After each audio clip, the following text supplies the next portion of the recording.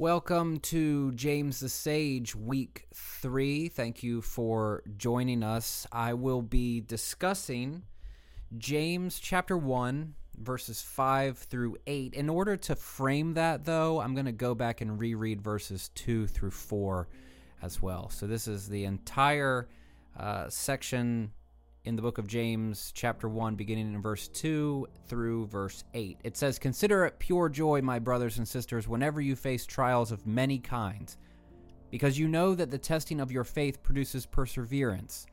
Let perseverance finish its work so that you may be mature and complete, not lacking anything. If any of you lacks wisdom, you should ask God, who gives generously to all without finding fault, and it will be given to you.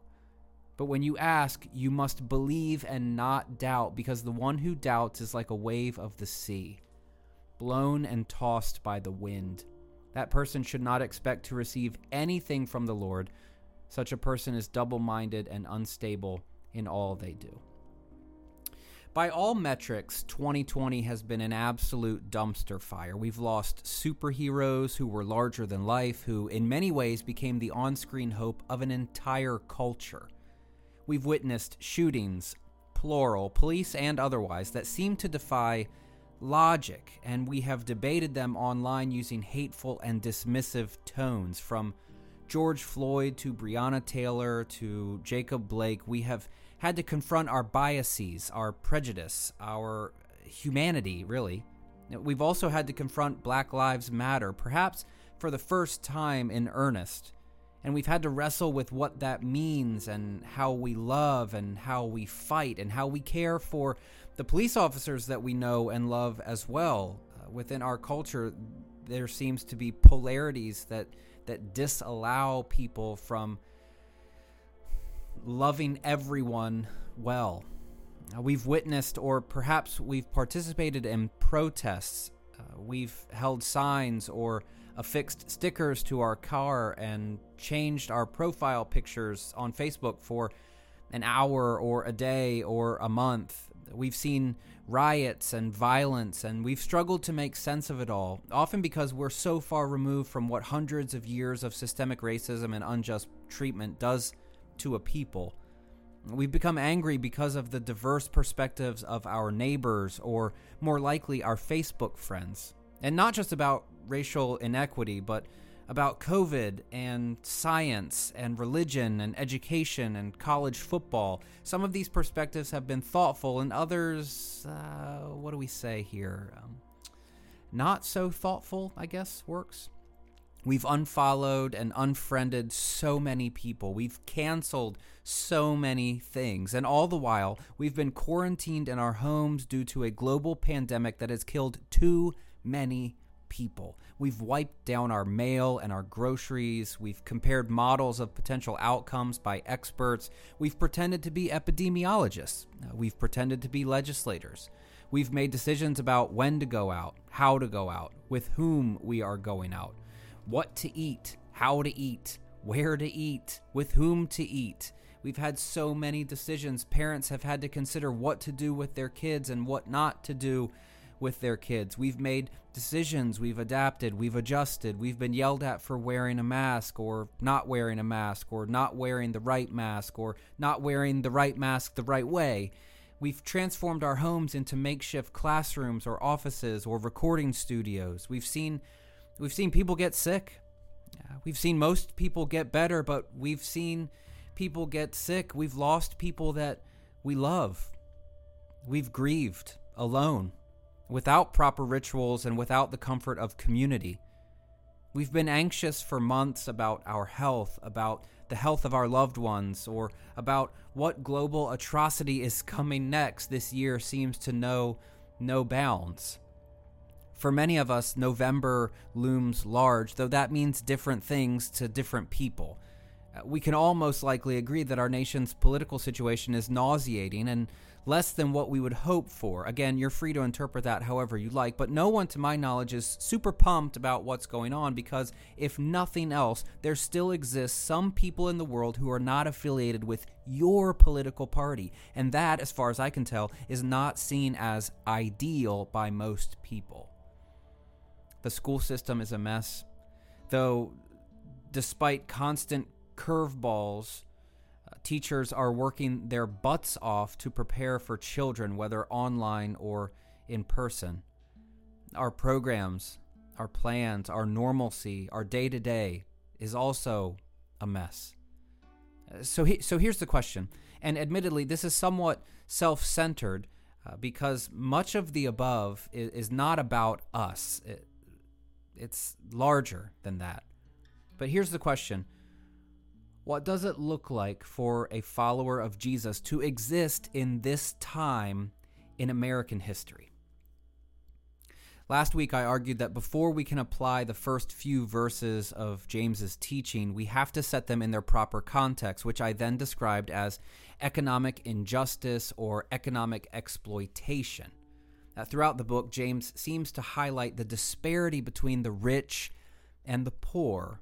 And this has to inform our understanding of the many trials that his audience is going through.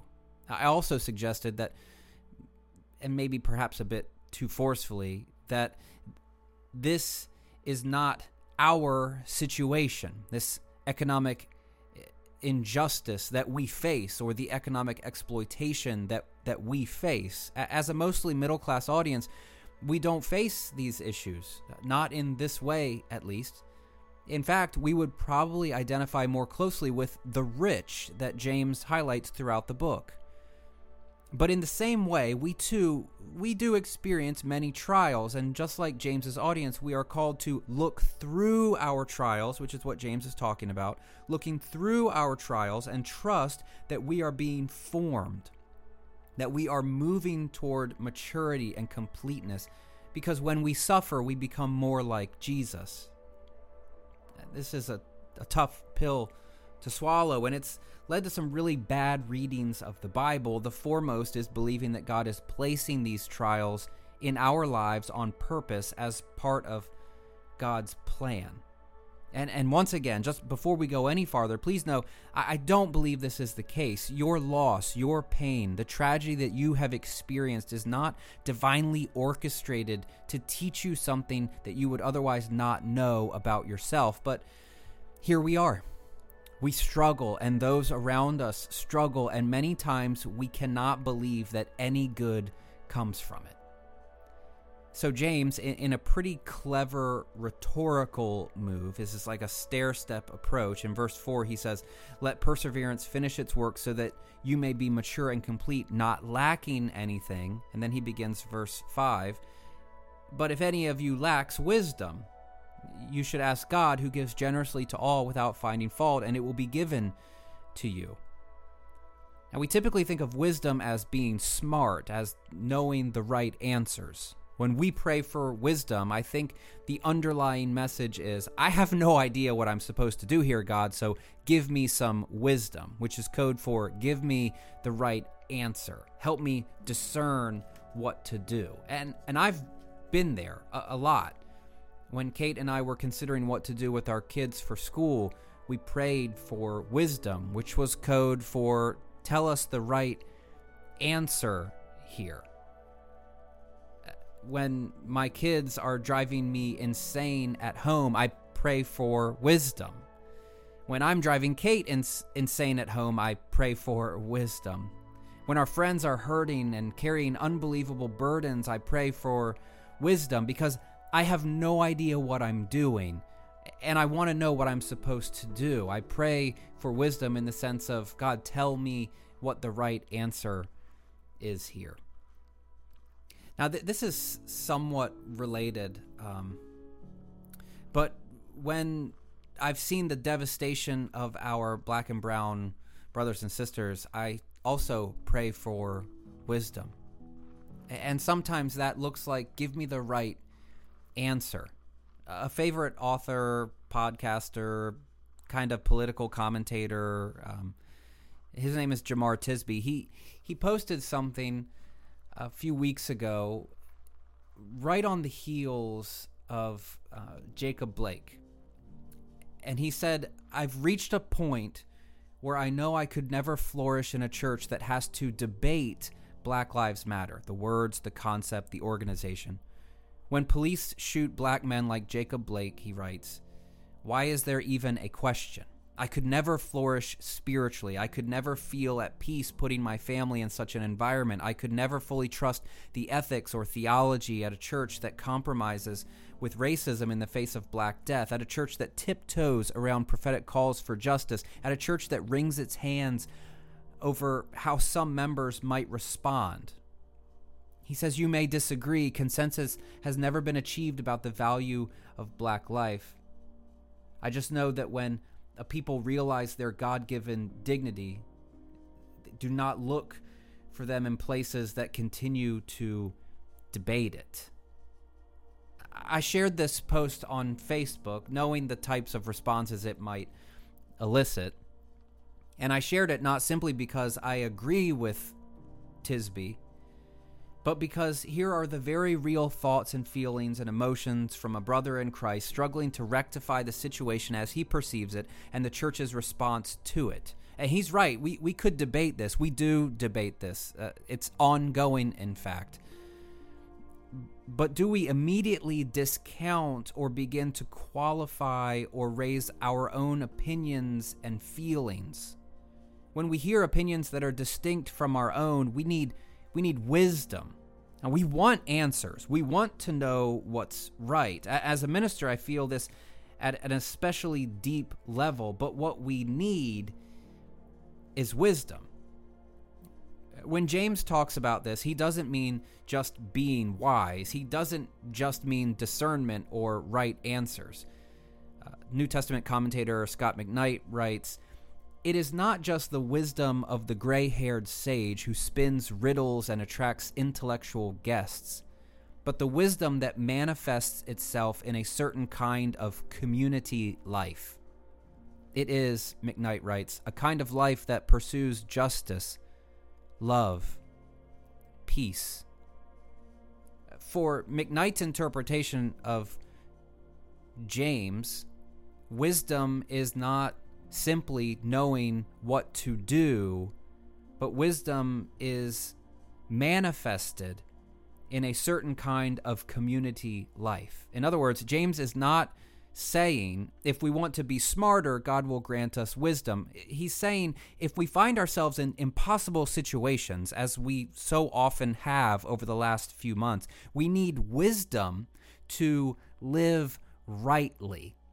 And he says God will grant us that sort of wisdom. To bring this to a good point of conclusion, I think we can skip ahead a little bit in the book of James to a passage where wisdom is unpacked in more detail. It says, who is wise and understanding among you? Let them show it by their good life, by deeds done in the humility that comes from wisdom. I believe that's chapter 3, verse 13. Let them show it by their good life, by deeds done in humility that comes from wisdom. Lately, I've been describing much of my own communal life in this way. It's like the end of the summer and I'm in the back of the van and I'm just poking and prodding at my brother or sister, and the parents turn around and say, I can't wait for you guys just to go back to school. I know that what James is describing here, this wisdom, this peacefulness, this consideration, this good fruit, I don't feel at this moment that I have it. I'm in the back of the van. I'm creating havoc. I'm looking for a fight. I'm looking to prove my own rightness. I'm looking to be the smartest, most well-read person in the room. I'm looking to be the one who has read the latest essay in The Atlantic. I want to be able to know a way to have conversations with people, and I also want to know a way to shut down their line of argumentation if it confronts my own ideologies.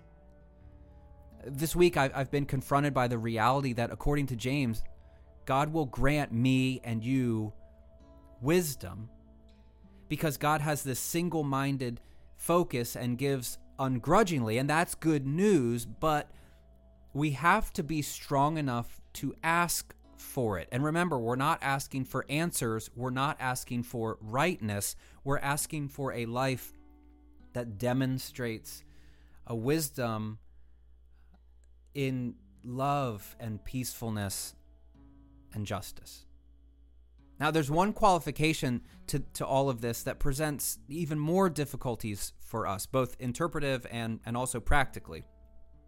James writes, "But when you ask, you must believe and not doubt, because the one who doubts is like a wave of the sea blown and tossed by the wind. That person should not expect to receive anything from the Lord. Such a person is double-minded and unstable in all they do."